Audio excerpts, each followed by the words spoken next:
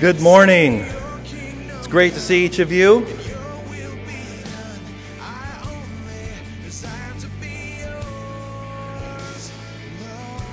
We're going to do something a little bit different this morning. I love when in some ways I love when the Spirit interrupts things. Other ways it's not so fun because it's not comfortable for our flesh. But last night I went to a concert with different bands and so forth, and we're in what used to be Arco Arena. I don't know what it is now. A Sleep Train Pavilion or whatever it's called. And the Spirit just really moved. And there were tens of thousands of people worshiping, just lifting their hands to the Lord and their hearts to the Lord. And man, was it powerful. And they asked the pastors to go to the backstage, and some of the artists came into a room. There were hundreds of us, and just prayed for us and encouraged us. And we asked us to gather around in groups and to just pray for the invitation. And thousands of people came to know Christ last night. And I woke up this morning just thinking about the glory of God in heaven and wanting to just be around that throne of grace and just to worship Him. And the Lord changed my text for this morning and changed the whole order of service, changed everything, changed the worship set. We're going to have an extended time of worship today. And so I don't know what He has in store, but I know that it's going to be good. And so we want to worship Him and be thankful. It's the week of Thanksgiving, and we want to give thanks to Him. And obviously He wants us to focus on Him and thank Him for all the things that He's done in our lives, and to worship Him and to respond appropriately as best as we can, however you want to define appropriately when you're talking about that kind of a sacrifice and what He did for us. And so we just want to be led by the Spirit. There are people praying for this service right now, and if I get emotional, I apologize ahead of time, but that's how I react sometimes. When He's moving and touching my heart. And so if I lose it a little bit, please be gracious with me. I'll be gracious with you if you get emotional or whatever. But let's just ask the Lord's blessing on our day this morning. Father, we are grateful that we serve a living God that has worked in such a way in our lives that You produce worship in the deepest parts of who we are. And we want to glorify You this morning. Every one of us has something to be thankful for to You, Lord. Even if there's anyone here that doesn't know You, they have things to be thankful for. And we pray, Lord, that as we focus on You and how great You are and what kind of a blessing God You are, that Your heart would be blessed. We're not interested in going through any motions or rituals, Lord, and we're thankful that You come and interrupt our normal plan that we believe is led by You and has been led by You, but You interrupt us at times so that we can participate in what You want to do that's unique and special to a certain moment and a certain time. And so we're grateful, Lord, that not just our hearts, Lord, but Your heart towards us is a heart of love far greater than we could ever love You. And we're grateful for all the servants that change things up today. And we're flexible to let Your Holy Spirit do what He wants to do. And so we thank You for Your Spirit moving and leading. We pray, Lord, that You would lead us as only You can. We pray that You'd freshly fill us with Your Spirit and come upon us to overflowing, Lord. We're grateful, Lord, that we could never express to You all that You're worthy of. For all eternity, we will never exhaust expressing to You how great and wonderful You are. We worship You. We thank You for Your goodness. We remember Your works. And we know that only You could have done the things in our lives that You've done. We give You glory in Jesus' name. Amen. Now let's stand together and let's turn to Psalm 103.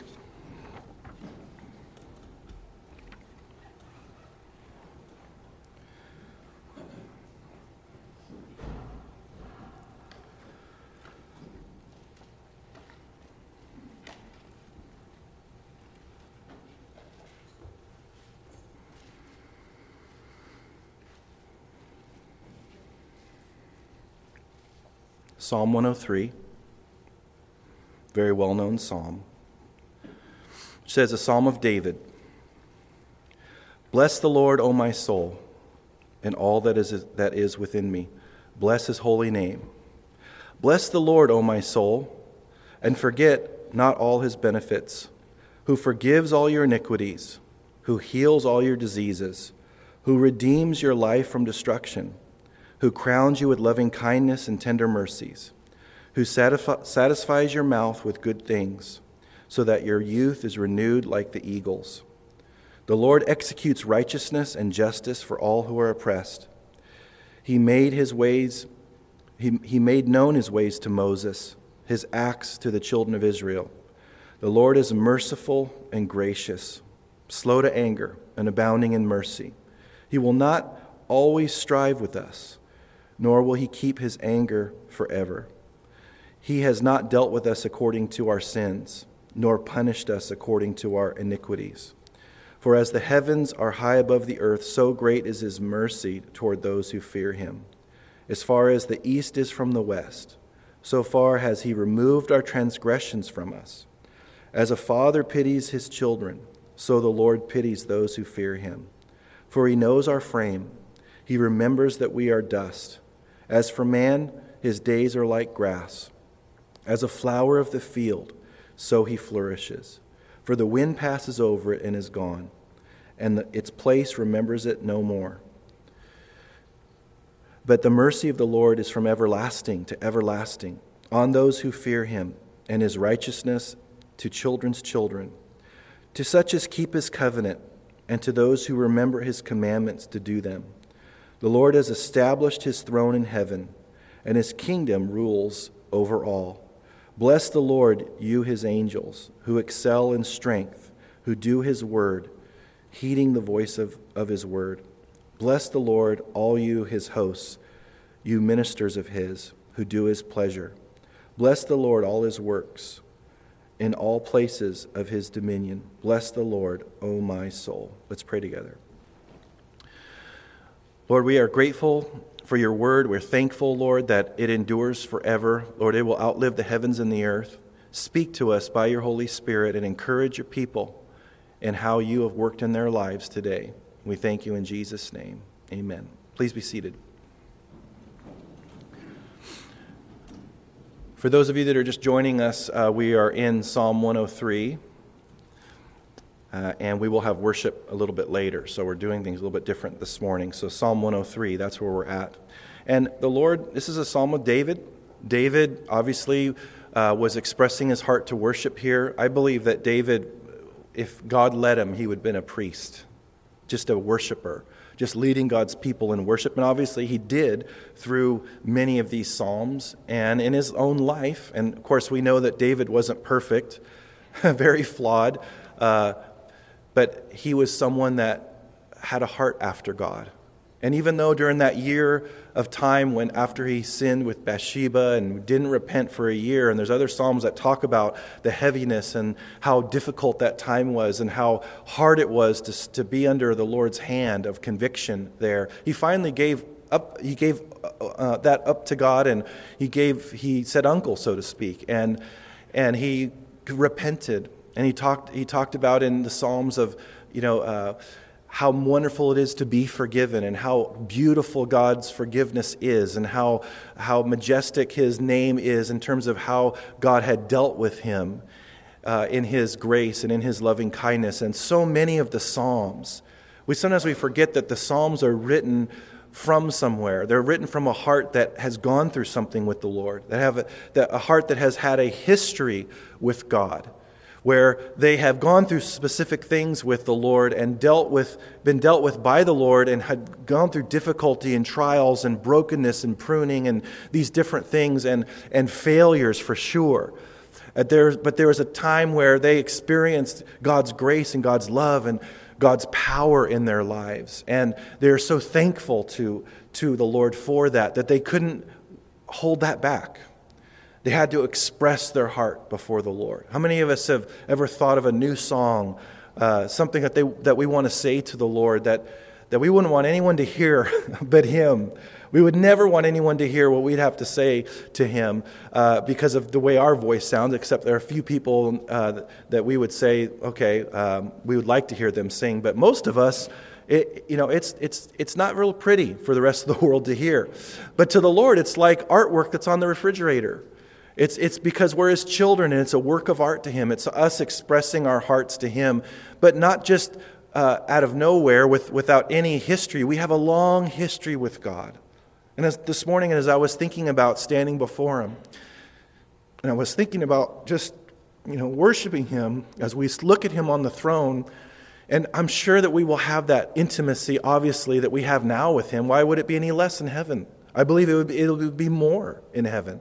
And as we gaze upon him, and I just imagine my eyes making contact with him, and me knowing he knows my history with him, and he knows my history. I know his history with me, and so forth. We have that history, we have that connection. And when you know somebody for a long time, and you're good friends, and you have a long history of that beautiful relationship together, and then you haven't seen each other in a while, let's say, and you see them for the first time in a long time, and you glance at them, and their eyes meet yours, and your eyes meet theirs, and you have that instant connection because you have that long history. Well, how much more with God? All that he's done for us, how he's plucked us out of the pit, how he's plucked us out of the mess that our lives were, the wreck our lives were before we came to know him, those of us that know him in this room. We have all of that, but then we have, before that, thinking about how he was showing his faithfulness to us even before we came to know him in a personal relationship. How many of us, after we've come to know him, have looked back and thought, his fingerprints are all over my life way before I ever dreamed of him being involved in my life. Him sending certain people to talk to us. Him showing us love and faithfulness, and all the way back before we could even remember anything about him, he was showing his faithfulness. Then we came to know him, and the light came on. And we had that incredible, wow, I can't believe what's going on behind the scenes spiritually and what's at work in people's lives, and the spiritual light is turned on. And then we get to explore his greatness and his amazing word and his people and all these things. And then as we start developing that heart of worship, because again, through relationship with him and going through difficulty and going through trials and the highs and the lows of life, you start building a testimony. Our testimony is not just our salvation testimony. We have people, when we can, come up here and share their salvation testimony once a month. Last week I forgot, so we didn't have that. I just had a senior moment, a senior pastor moment, where you just forget obviously important things, but God's gracious, and we'll have another one, Lord willing, next week if we don't get raptured. But God works in our lives, and that testimony keeps building and building and building. And I believe when we're before him on that day, when we're standing before him and we're worshiping him at that throne room of grace, we're going to remember our whole testimony. We're going to remember everything. And we're also going to remember the things that we missed out on for that doing something that we were supposed to do for him, or in the right motive, or led by the Spirit, and we weren't doing it in love, or we weren't doing it led by the Spirit. And he wants so badly to give us that reward for it, but he can't, because that's how he set things up. And we wouldn't want it anyway. And if he gave it to us, we'd throw it back at his feet, not as worship, but just as no. There's no way that I deserve this in any way whatsoever. And because I didn't have the heart of love, and I wasn't led by the Spirit, and so forth. And so we'll think back about all those things, and we'll just stand before him and worship out of thankfulness. Thankfulness will be the theme, I believe, in heaven as we worship. Because why else would we worship? Except for thankfulness for who he is. Not just what we get, and we're going to go through a few of his benefits here, as he says in verse 2. But it's not so much that what he gives us is the prize. That's the teaching of many other places that aren't biblical. He's the prize. He's the treasure. And his people are the treasure. Not all the things that we get, so to speak, even though they're wonderful, and he wants us to enjoy those things. And he wants us to be thankful for those things, because he lists them here so that we can be thankful for them. But it's him. He's the reward. He's the one that we can't wait to see. Heaven becomes heaven because He's there. And He makes it a point in Revelation when He reveals to us by His Spirit that He dwells in the midst of His people. And there's no need for a sun anymore because He illuminates everything. He wants us to know that He's in the center of everything that's going on there. That's what makes it heaven. And that's what makes hell hell. What makes hell hell is that He won't be there in the sense that He'll be in heaven. And that should motivate us even more, especially as we think about all that we have to be thankful for related to all those that aren't going to heaven. All those that still don't know Christ. And we walk around our lives, myself included, so often hardened and without any compassion for those that are without Him, that are needy, that don't know Him, that are on their way to hell, that are one heartbeat away from being in a Christless eternity. And we're fine with just letting them live their lives that way. I'm talking to myself too. And it doesn't mean that we're responsible for speaking to every single human life, every single one of us, but we have to be open and ready to share so that others can come in this place and share a heart of thanksgiving. They are pre-Thanksgiving givers out there because they're pre-Christians. We need to see them as pre-believers because God is willing that none should perish, but that all come to repentance. So it's a great opportunity here as we look at this psalm quickly to remember how blessed and the extent to which we are blessed. And it goes far beyond what this psalm can say. Amen? It surely does. Now he starts here by saying, "Bless the Lord, O my soul, and all that is within me. Bless His holy name." And he says all there, with all that is within me. You know, he says to love God with all of our heart, all of our mind, all of our soul, all of our strength. The repeating word there is all, everything. Because He's worthy of everything. And He's worthy of more than everything. He's worthy of more than we could possibly give Him. But it includes our heart, our mind, our soul, our strength, our finances, our time, our service, our relationships. Everything that He's entrusted with as stewards, He wants those things to be directed back to Him. And He says, bless His holy name. And we've talked about this before. A name is your character. It's who represents, or how you represent people or yourself to the world. When people say out there, well, he's a good man, he has a good name. That's what that means. Character. And we're going to be talking about character as we start Titus. But we have this need to declare to Him everything that's wrapped up in that name, the name of Jesus. That's above every name. There's so much wrapped up in that name. I mean, how long could we go talking about everything that's wrapped up in that name and all that's worthy to be praised and thanked related to that name? And he says, my soul needs to give everything to God and worship that beautiful name. And then he says it again, which is interesting. Bless the Lord, O my soul, and forget not all His benefits. Now, His benefits exhaust the Word of God. In terms of, He's way bigger than His Word in terms of all that He is. He's infinite. His Word won't return void, and it's going to outlive the heavens and the earth, and it's far greater than we could ever comprehend. But He equates His name with His Word, and He says that He exalts His Word over His name, but He is still infinite. There's more to the revelation of God than His Word, and we'll find that out, because He says we're going to be growing in the riches of His grace for all eternity. Well, those things are obviously beyond what we can know now, in part because we'll have a new body. We'll be able to apprehend those things and to assimilate those things. But his benefits are huge. So first of all, they're far beyond what this list says. And that's something to be thankful for. To worship a God that we could understand and fully thank is not a God that we'd want to worship. The ultimate idea of how great God could ever be thought of has to be beyond what we can think. Because then if not, He's no greater than our minds. But He is greater than our minds. And so we can worship Him. But He gives a list here. He says, who forgives all your iniquities. Interesting, because we don't believe that it's guaranteed in this life that we will receive physical healing every single time. That's not a biblical teaching. But He has provided for healing in the atonement for us to either be healed in this life, which He does, and we believe that, but also for all eternity. We will have total healing. We'll have a new body someday.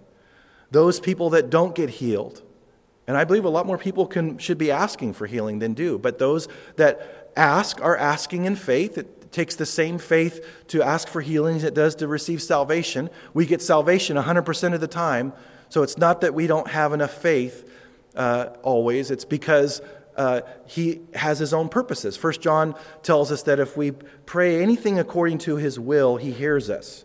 And if he hears us, we have that which we ask. And many times it is his will. Other times, like the Apostle Paul, he said that a thorn in the flesh was given to me, and I asked 3 times that it be removed. And he said, my grace is sufficient. So he either gives us physical healing or he gives us grace to be able to navigate that infirmity. And oftentimes he uses those things for his purposes in our lives. But he has healing. And all healing that happens is from him. That's what he's saying there in verse 3. Anytime that we see physical healing, whether it's direct, like a miracle, or medical healing from doctors and all of those things that he gives, he provides, because we're told that every good and perfect gift comes from above.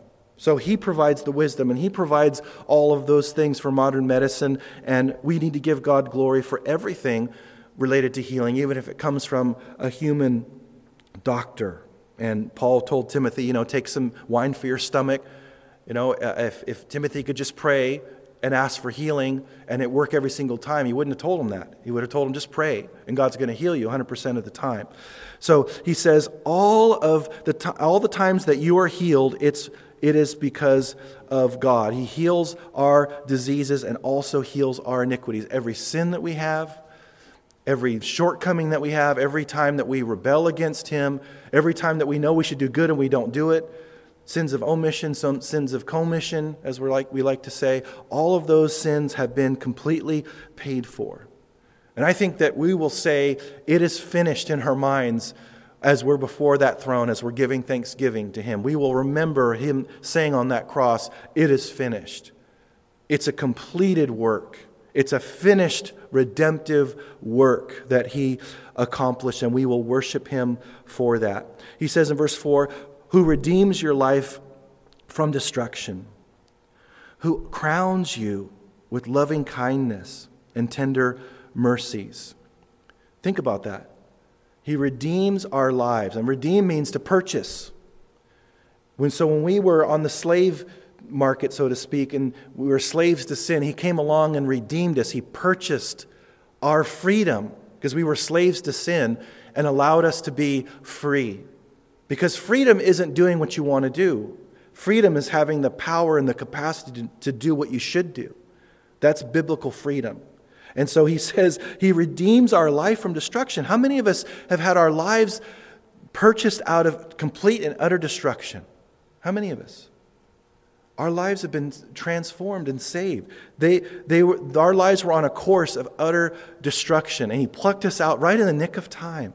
We were like the person thrown overboard, and we were going to have our last breath, and he threw that life preserver. We didn't get offended that there was only one life preserver. We weren't, how dare you only have one way to save me? No, we were thankful that there was a way to save me. But we knew what we were drowning. So many people, because of the deception of the evil one, they don't know they're drowning.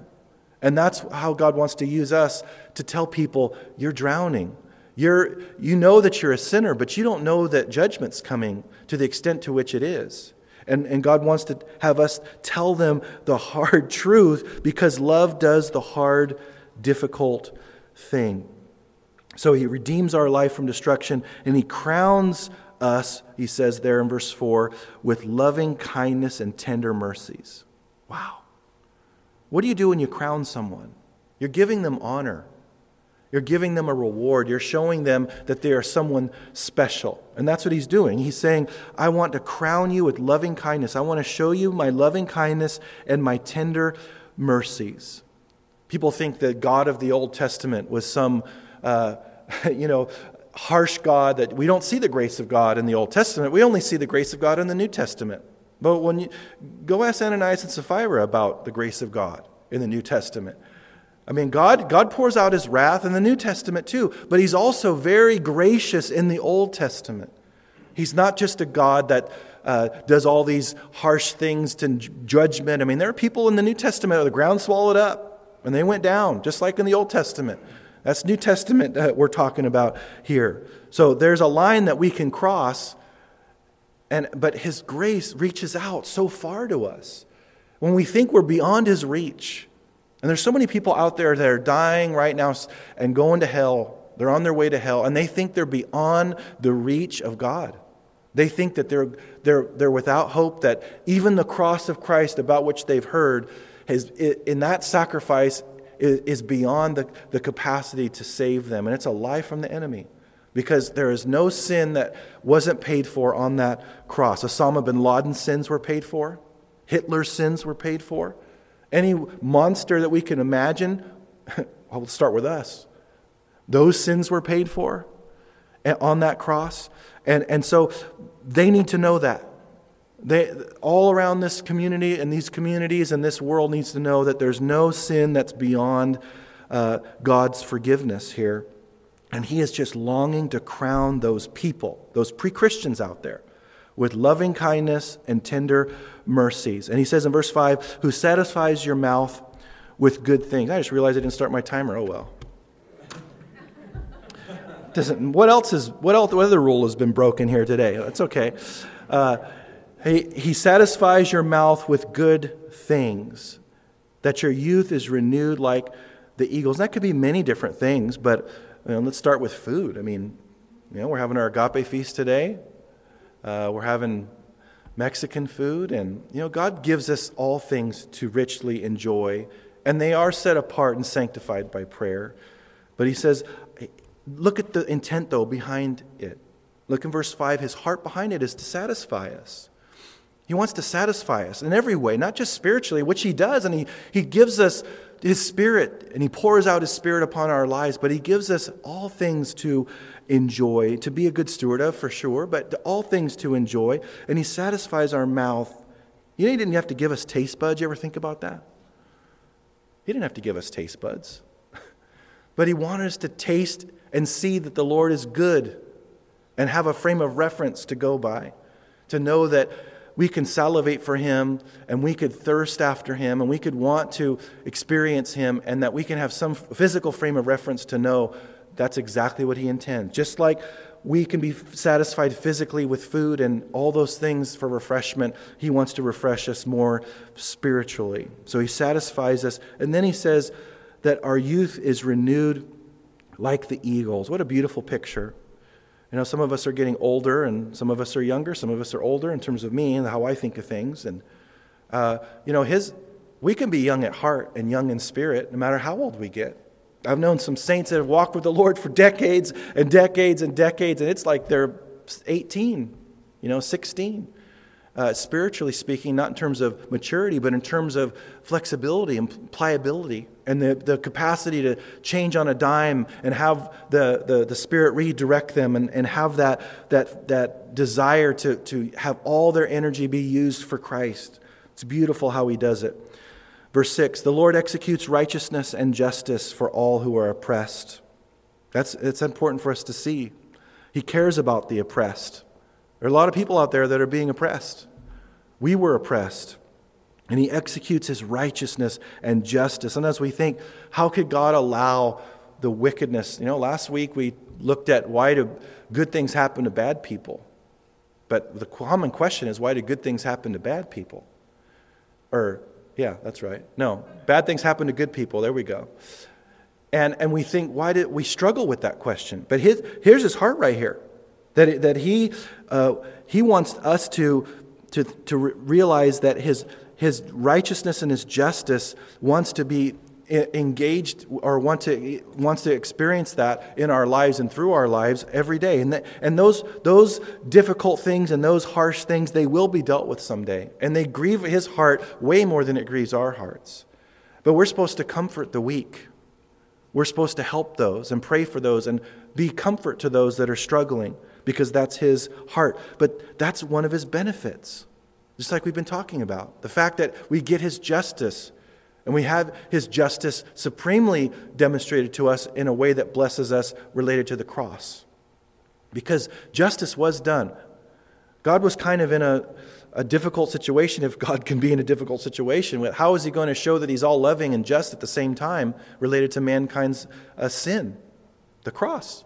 He gets to be all loving and he gets to be just, because every single sin that mankind ever committed was paid for on that cross. Every single one. So the wrath of God that we deserved was placed on him, so he was totally just. But yet he was shown that he's all loving by coming himself and dying for us on that amazing cross. No one could ever think about that God himself would come in human flesh and condescend to the extent to which he did, to allow sinful man to do what we did to him, and think that God would ever put up with that so that we could receive salvation as a gift. There's no one that could think that up. We would never think about a God that would be that loving and gracious, but he was glad to do it. Verse 7, he made known his ways to Moses, his acts to the children of Israel. So we have a history, we have a heritage. We just put today we just put that video in the equipping library about the story of Calvary Chapel. And you can check that out. But that's part of your heritage. But our heritage goes way back beyond that, obviously, all the way to the beginning of God's people following God. Abraham, his descendants would be more numerable than the sands of the seashore. And we're the children of Abraham because we're children of faith. Just like Abraham, it was accredited to him as righteousness by faith, not by anything that he did. And God repeated that promise through the different patriarchs, that he was going to bless them through their lineage and so forth. And the Messiah would come, and that's all of our heritage. So he says his faithfulness and his benefits go all the way back in the history of God's people. The Lord is merciful and gracious, slow to anger and abounding in mercy. Again, the Old Testament. Old Testament, all these things are there in the Old Testament. He's the same yesterday, today, and forever. He's the same God. He's the same God, and he is merciful. Mercy is not getting something that you deserve, and grace is getting something good that you don't deserve. And he's all of those things. He doesn't just show those acts. He shows those acts because that's who he is. How he acts is based on and overflows from who he is. It's rooted and grounded in him. He's slow to anger. It means he's patient. Abounding in mercy. Not just having mercy, abounding in mercy. Now, we'll mention this, Lord willing, next week. But in the Titus, as we start, those three pastoral epistles, 1 Timothy, 2 Timothy, and Titus, he adds to grace and peace in the beginning of the books by adding mercy. And leaders need all the mercy that God can give them. But it also extends beyond leaders, who all are lavished upon by his amazing mercy. He will not always strive with us, nor will he keep his anger forever. He shows his acts of wrath, and he does that. But he's more of a patient God, and when I say more of, I mean it's equal in everything. But what I mean is that the amount of his patience and his love and his grace, we will see that more because of his work in our lives, versus and contrasted against his wrath and forcing him to have to choose between our behavior and his word. He's always going to hold to his word. He has not dealt with us according to our sins. Oh, praise the Lord. Nor punished us according to our iniquities. Who did he punish according to our iniquities? Jesus. Jesus took that punishment that we deserve. He punished Jesus according to our iniquities. And he dealt with Jesus according to our sins. And that's why we're so grateful and thankful, because our slate's been wiped clean. And we are whiter than snow, and we are pure before him positionally because of all that he has done. That's part of who he is. That's why it's a benefit, because it's based on and comes from who he is. And then he says, for as the heavens are high above the earth, so great is his mercy toward those who fear him. He doesn't say to the extent to which the heavens are high above the earth, so great is his mercy toward those who fear him, because that mercy and all those things that he extends to us is far greater. The distance of that is far greater than the distance between the heavens and the earth. But he's saying the heavens are high above the earth. And God's mercy is extended to us from above and from the throne of God. As far as the east is from the west, so far as he removed our transgressions from us. This is very significant. Did you know that if you go one direction on the globe and you start drawing a line around a globe east, it goes forever?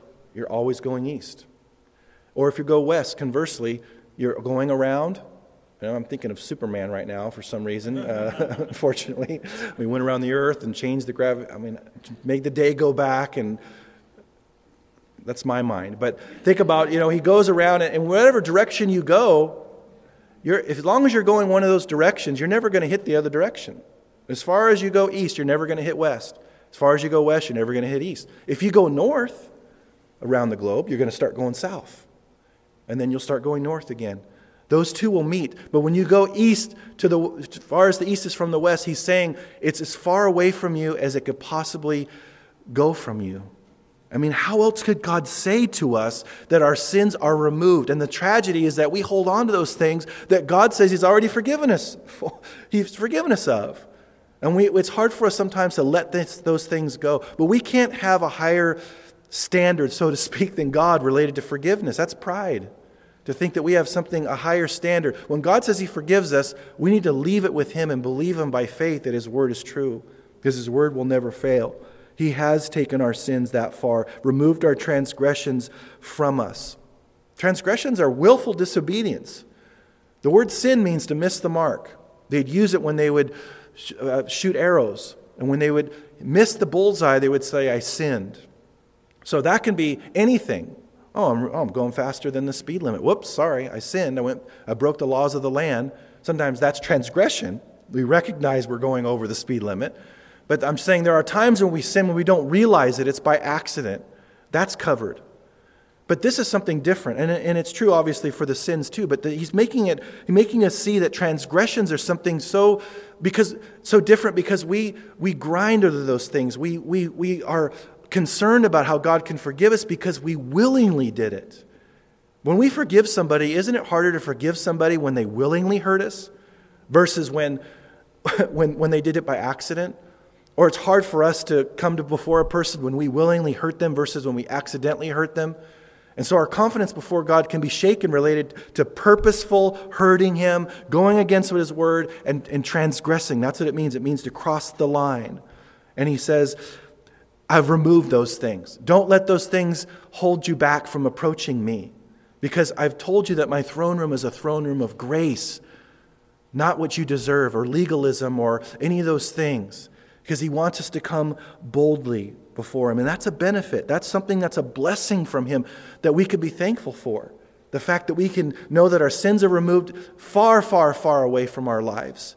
And that we're never going to have them be remembered against us any longer. Even the things that we did that were purposely against God. And all of us have done those things.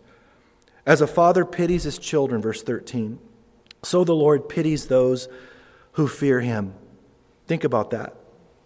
Jesus at one point told the Pharisees, your father is the devil. And those that are in rebellion to God and don't know God, in a sense, their father is the devil too. The whole world is under the sway of the evil one, we're told in Scripture.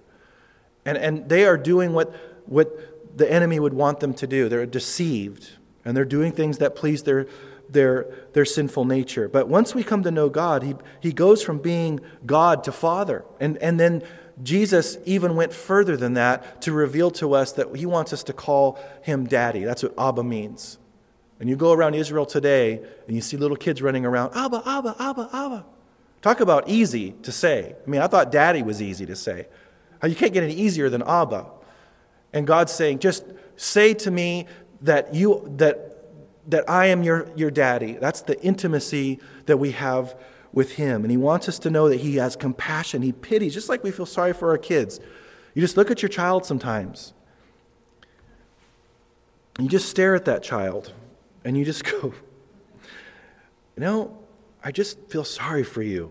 Because you're just not getting it. And we just feel sorry for him. And we just think, there's just no hope for this kid sometimes. But we're the same way. We're the same way. Maybe you heard that. I heard that a lot when I was a kid. They actually verbalized it with me. But God looks at us just like a father and says, I have pity towards you. And not like looking down condescending or anything like that. Like I pity you. Like I look down at you. But having compassion.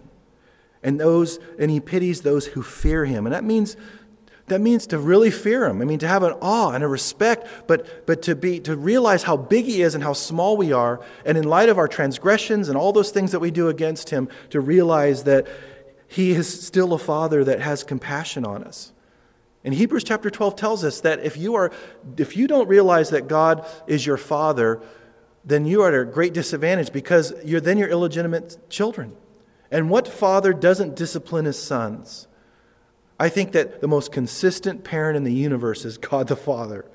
He is so consistent and so thorough. And he takes us to the woodshed, and he gives us a good spanking. And he has us sometimes take out the small little stick, the switch, and says, I want to show you something. And he teaches us something. And he says, I pity those, and I want to discipline you for your good. That's what we need to remember when we're under the hand of the Lord. And he's disciplining us, that he wants to discipline us and have pity on us and help us for his purposes so that we can become more and more like Christ. And that is a blessing. That's one of his benefits. Then he says, for he knows our frame. He remembers that we are dust. Just so we realize that he knows who he's dealing with. Because you think about, God, I'm just failing you. I'm falling short, and I'm so frail and so weak. And we can lose sight of the fact that he knows all that. He made us. He knit us together in our mother's womb. And he knows us intimately and closely. And he knows how weak we are. And he knows that we're just dust. And he knows that we are just so frail. And he says, I know that. I know your shortcomings. I know how frail you are. I know but my grace is still sufficient. And my mercy and my grace is still what you need. And he says, be thankful for that. That's one of his benefits. Then he says, man's destiny here in verse 15. He says, as for man, his days are like grass. As a flower of the field, so he flourishes. For the wind passes over it, and it is gone. And its place remembers it no more. So he gets very specific. We are frail, we are but dust. And he says we're like these things that we can relate to all the time. The grass and the flowers and so forth. It has a season. Now James tells us by the Spirit that our life is a vapor. It's here one day, it's gone tomorrow. And that's why we shouldn't say, I'm going to go here and do this and do that without considering the Lord. He says, pray, and say to the Lord, if it's your will, may I go here or there. Because our lives are not our own. But he makes us remember that our lives are here and gone just like that. And what we do for him is what's going to last. All that we are going to get when we get rewarded at that bema seat is based on this life.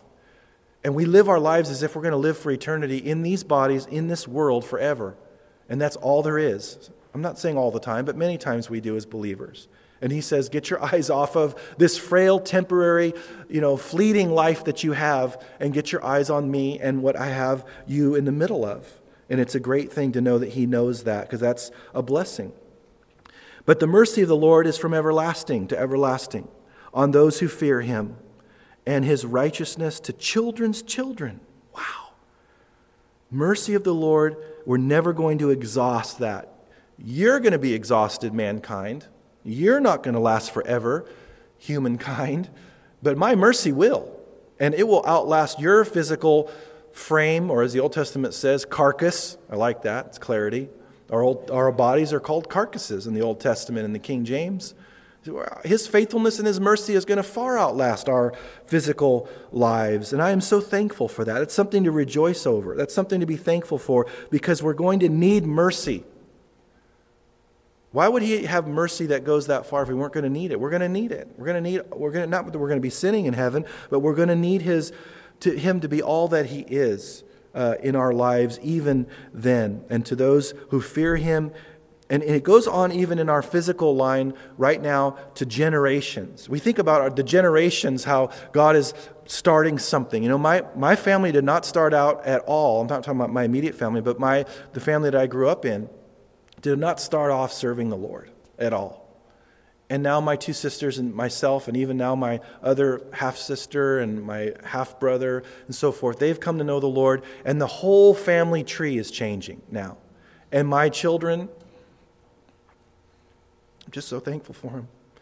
And I just pray that the Lord raises them up to be godly adults so that they can be the same thing to a lost world that I want to be to this lost world, and to his people that I want to be to his people. But he says God's mercy goes beyond just our lives. It goes through our lineage. It goes through from generations to generation. He passes on a heritage onto us.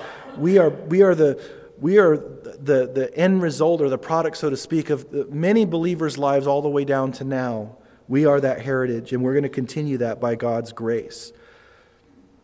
To such as keep his covenant, and to those who remember his commandments to do them. So he brings obedience in here, because true believers demonstrate the reality of who they are by obedience. Not perfection in that, but generally speaking, our lives represent obedience to him. Jesus said, "Why do you call me Lord if you don't obey the things that I say?" That's a very searching question. Every time I look at it, it's convicting to me.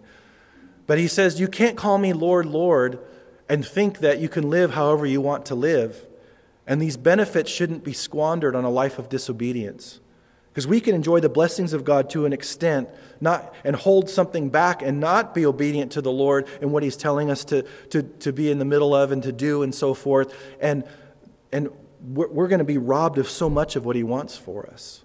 We want all his benefits. Am I the only one here that wants all his benefits? To experience all those benefits? Well, part of that comes by obeying his word. He doesn't bless us only because we're obedient, that's for sure, because that would leave out grace and his mercy about which he's been speaking. But there is a type of blessing that comes because of our obedience. We can't leave that out. He loves to bless us because we're obedient to him. I tell my children regularly, obey the Lord, do what's right, and you will put yourself in the position of blessing to the best extent that you possibly can. Not for your own benefit supremely, but for God's and his glory. And so he tells us that today. And then he says in verse 19, the Lord has established his throne in heaven, and his kingdom rules over all. We don't think that sometimes. Seems like sometimes that's not the throne that's ruling over this world. We talked about last week, we can get discouraged about the way this world's going and the direction and the country and so forth, and godliness appearing that it's reigning. But here we see in God's word who's ultimately reigning. He established his throne in heaven, and his kingdom rules over all. The scripture says that the earth is the Lord's and everything in it. He is sovereign and supreme over this world. When Satan wanted to attack Job, he had to go and get permission from God first. Everything that happens to us related to the enemy has to come through the filter of God's sovereignty first.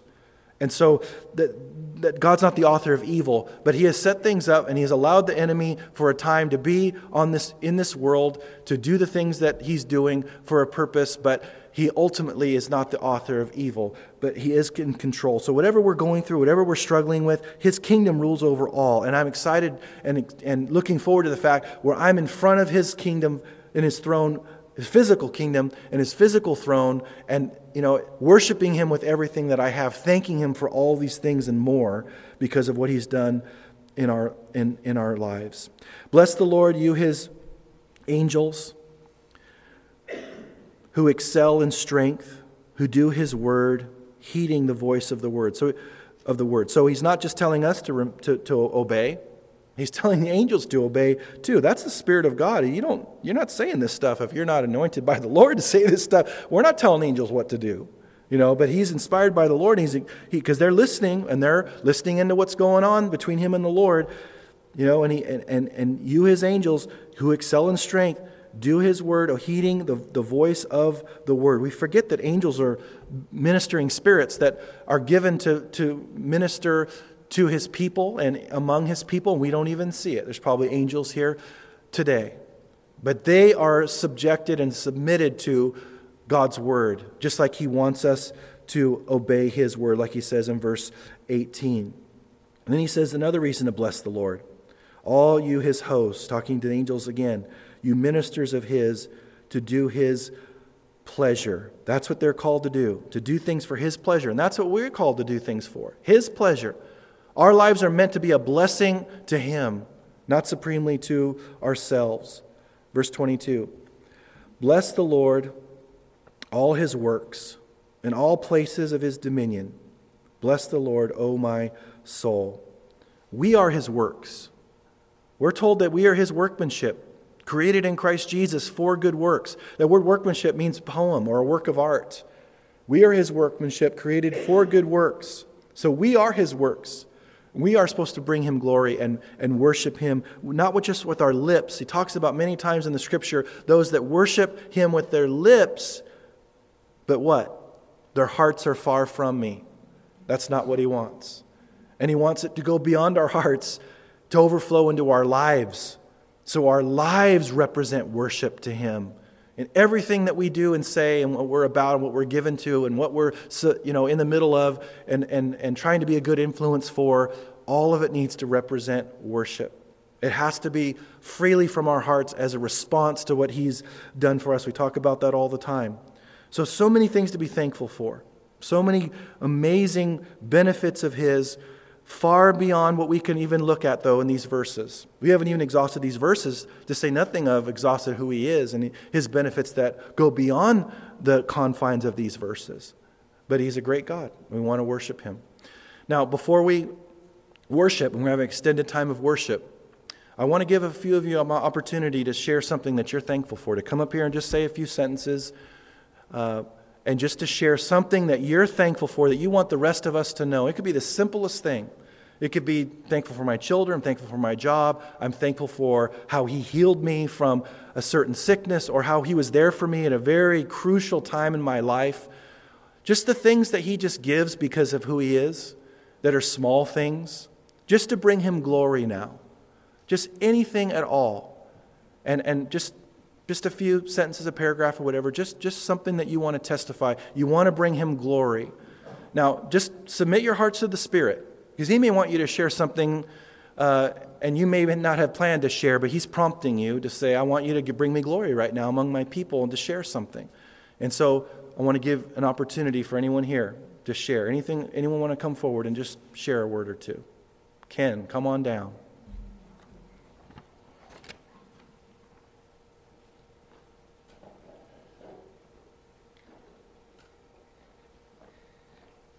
I'm thankful that God has given me the grace to forgive and to be able to forgive. Unlike who I used to be, I am not today. So I'm able to sit back and forgive somebody who has wronged me and be able to treat that person and to love the sinner but hate the sin. Anyone else?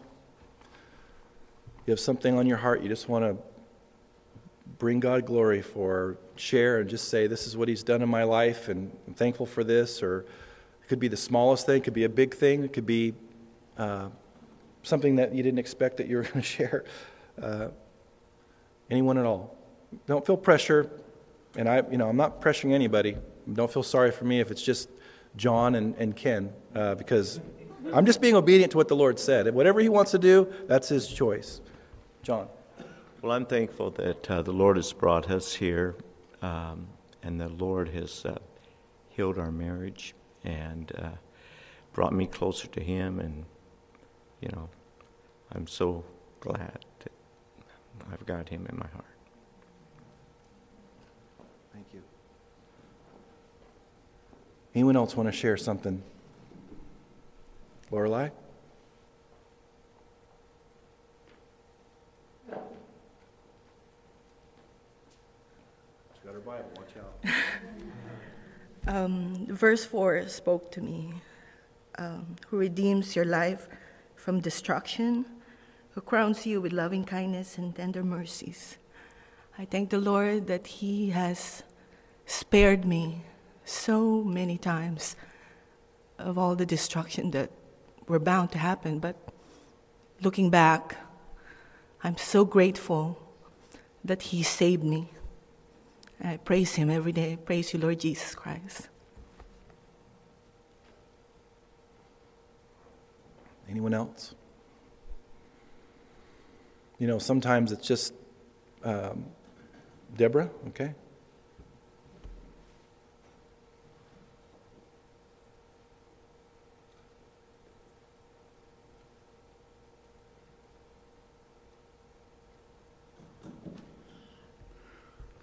There was can you hear me? Okay. There's a scripture that has been sort of a foundation for my life. It's Psalms 127. I'm pretty sure it's Psalms 127. It says, "Unless the Lord builds a house, they labor in vain who build it.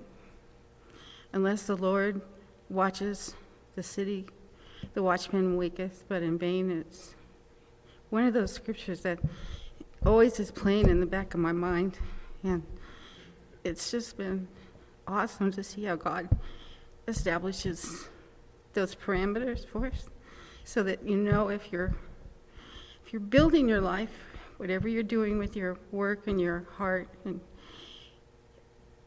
He helps you establish that.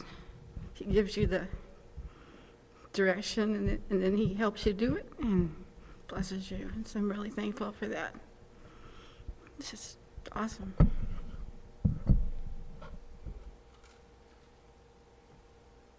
Anyone else want to share something that God's done in your life and you want to bring Him glory?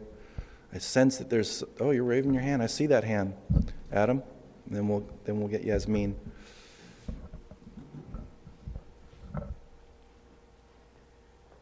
Just have to say I'm so thankful for just seeing God working in our lives, just coming to California and how much He's done, and knowing that real soon we could be transitioning and possibly moving somewhere else. But I'm so thankful that God has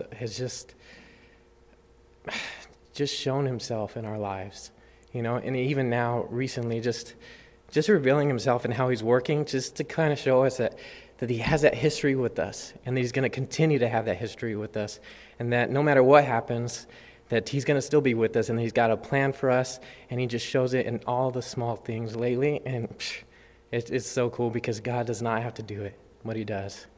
I'm so thankful for that. Amen. Yasmin?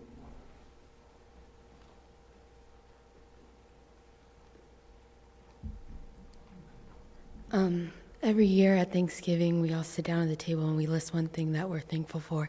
And as a joke, every year, like one of me and my sisters will say, we're thankful for the toilet. But in all honesty, we're thankful for our parents that bless us, and they love to bless us with those things and the essentials that we need, because not everybody has those, and not everybody has parents that love to bless their children. So I'm thankful for my parents and my sister. I'm sorry.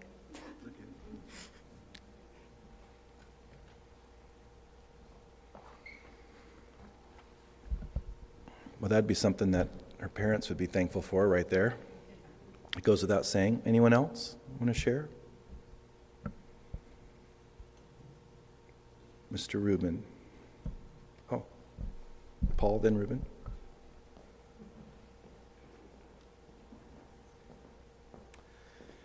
Yeah, I'm thankful for the freedom that he's given me. I mean, he just saved me many years ago, and man, it's just changed my life, and just he's taken away that whole burden of, hey, that I have to do this or I have to do that. He's done it all. No matter what I am, you know, he's done it all. And man, that's a great position to be in. You know, that's a freedom feeling to know that, hey, he died on the cross for me. You know, I can only do what I can do and do the best I can, but in the end, he did it all already. And so that's a great thing, I think, and I'm really thankful for that. He's given me a great wife and a good life, and really am thankful for that. Even in the bad times. So that's the key. Even in the bad times, we can thank him. Because without him, what would we have? You know, so that's all. Thank you. Brother Rube.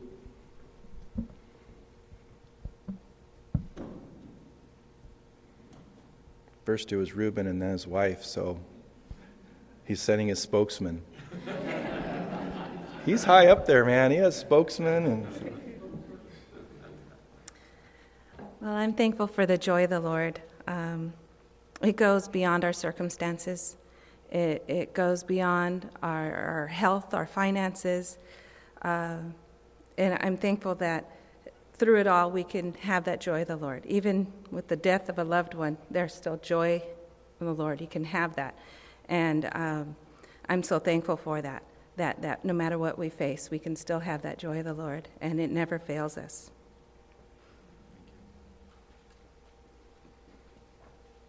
You say everything. Oh, Reuben, too, double whammy. Either she didn't do a good job as your spokesman or you have something to say.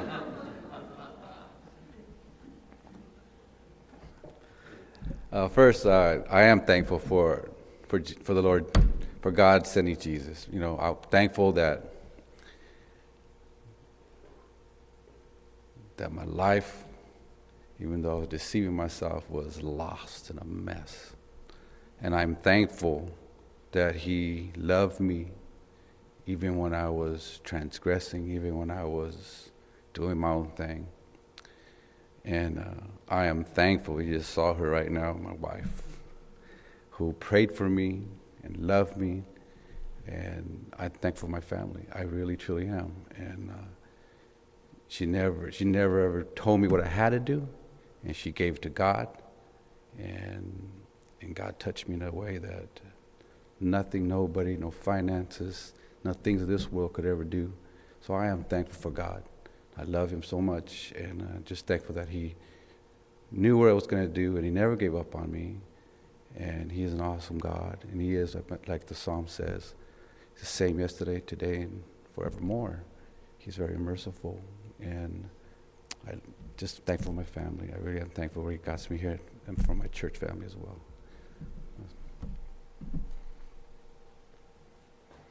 Anyone else? Something on your heart that you want to share? Not just, oh, yeah, see that hand. Oh, and we got Gary.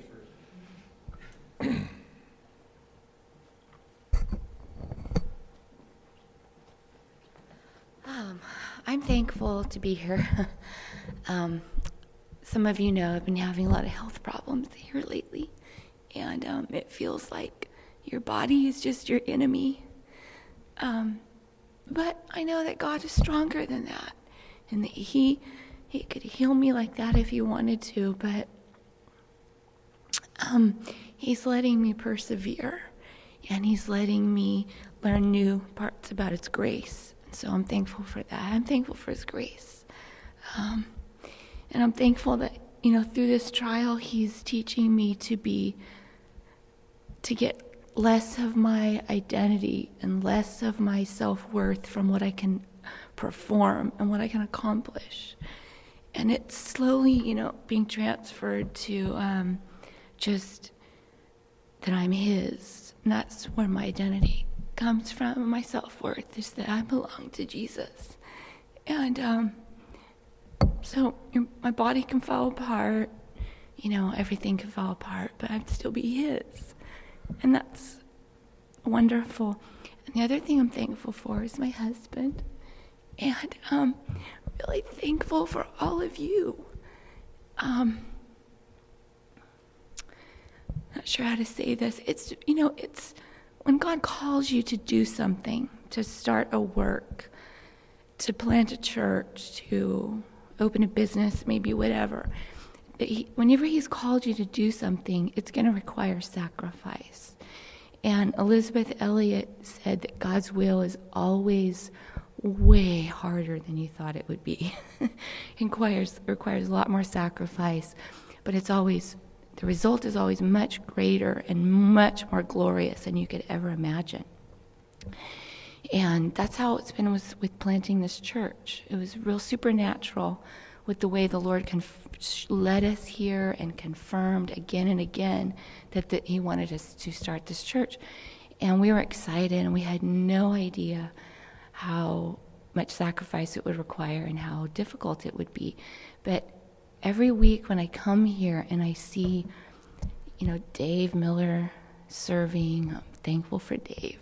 I see Ken here. I'm so thankful for Ken and his faithfulness.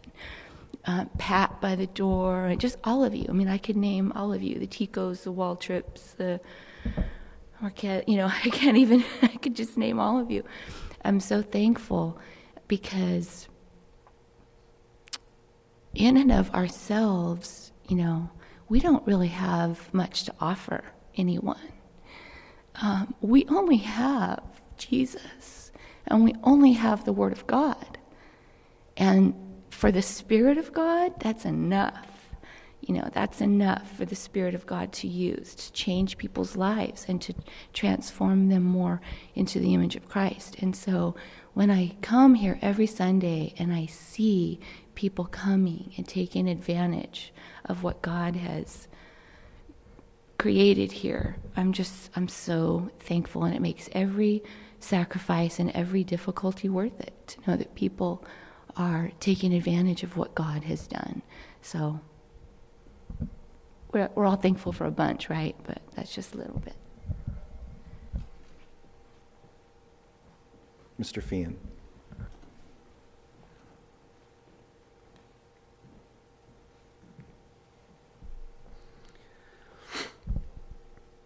I'm just thankful for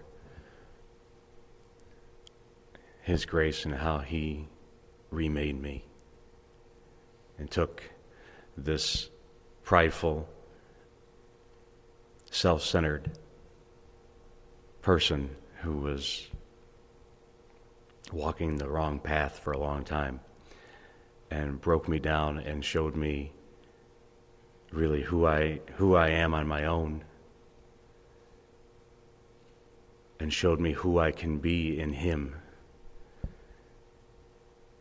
and has fulfilled every promise that He has ever made, and continues to fulfill His promises in my life.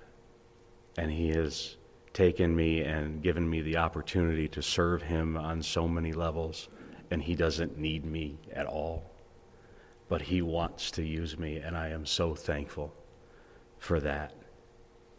I am just so thankful that He thinks I am worth anything for His glory.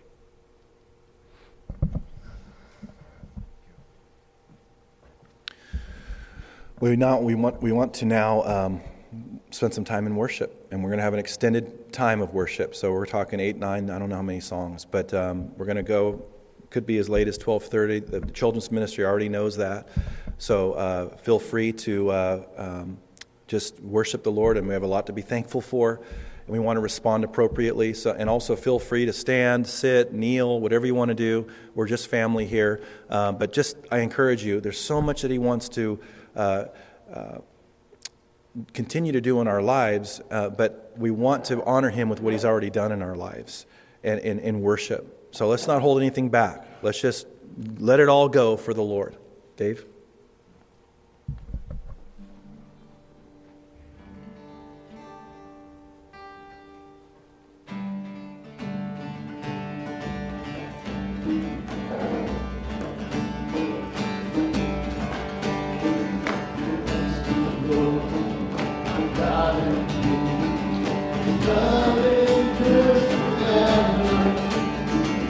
For He is good, He is above all things.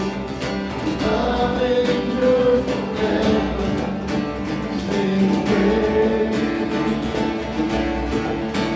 sing praise.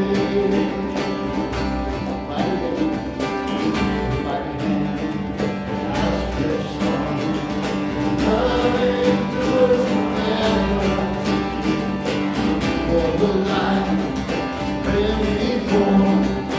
Love endures.